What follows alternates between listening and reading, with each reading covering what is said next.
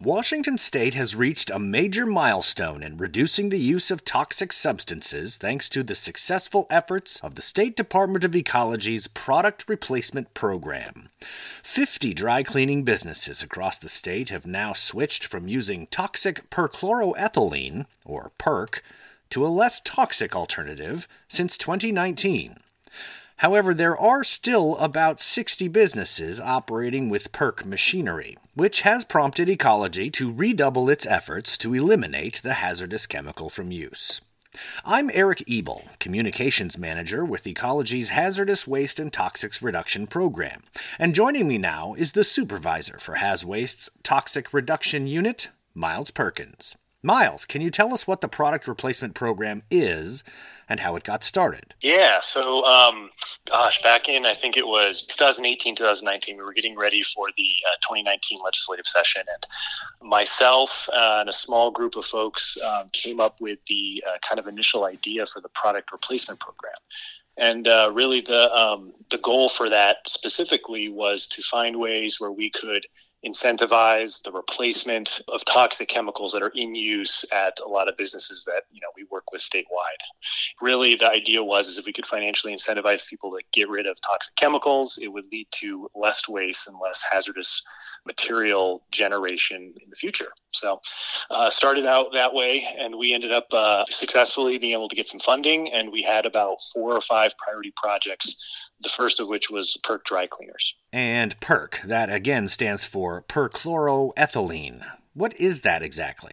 It's a halogenated organic carbon, which is HOC, and it both contaminates the environment. It also can be a human health concern when it comes to breathing in the vapors, especially when they're in use at dry cleaner businesses.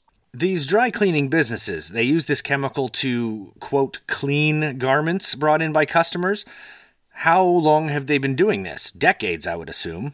Yes. And actually, it is a great chemical for cleaning. It's called dry cleaning because typically it's just the solvent that can take and remove grime and gunk in your clothing. And ultimately, what it does is it can remove it without getting your clothes really wet and creating shrinkage and damage to your clothing. So it works really well for that, but it definitely has some adverse side effects. Now that over 50 dry cleaners have made the switch to less harmful alternatives, Ecology's doubling down on its push to rid Washington of toxic PERC, right?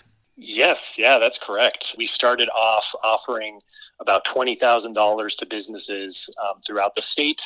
We've had almost 50 transition, and the exciting part is the vast majority of those have moved to a technology called professional wet cleaning, which in our opinion is the safest, most environmentally friendly alternative out there. So we've given out that many vouchers. Before we started the program, I think there was maybe 2 actual professional wet cleaning shops in the state. Now there's over 30, which is exciting. We estimate that dry cleaners use about 120 gallons per year of solvent, depending on how much clothes they clean and things like that.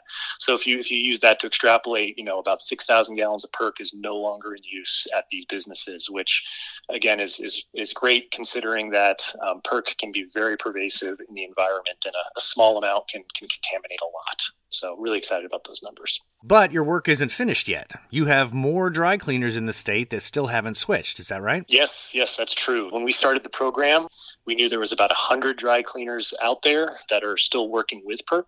This program has, I think, already worked with about half to transition, which is really exciting, but there's still a lot of work left. So we're going to be continuing and revamping our effort to go out to these businesses and work with them to change.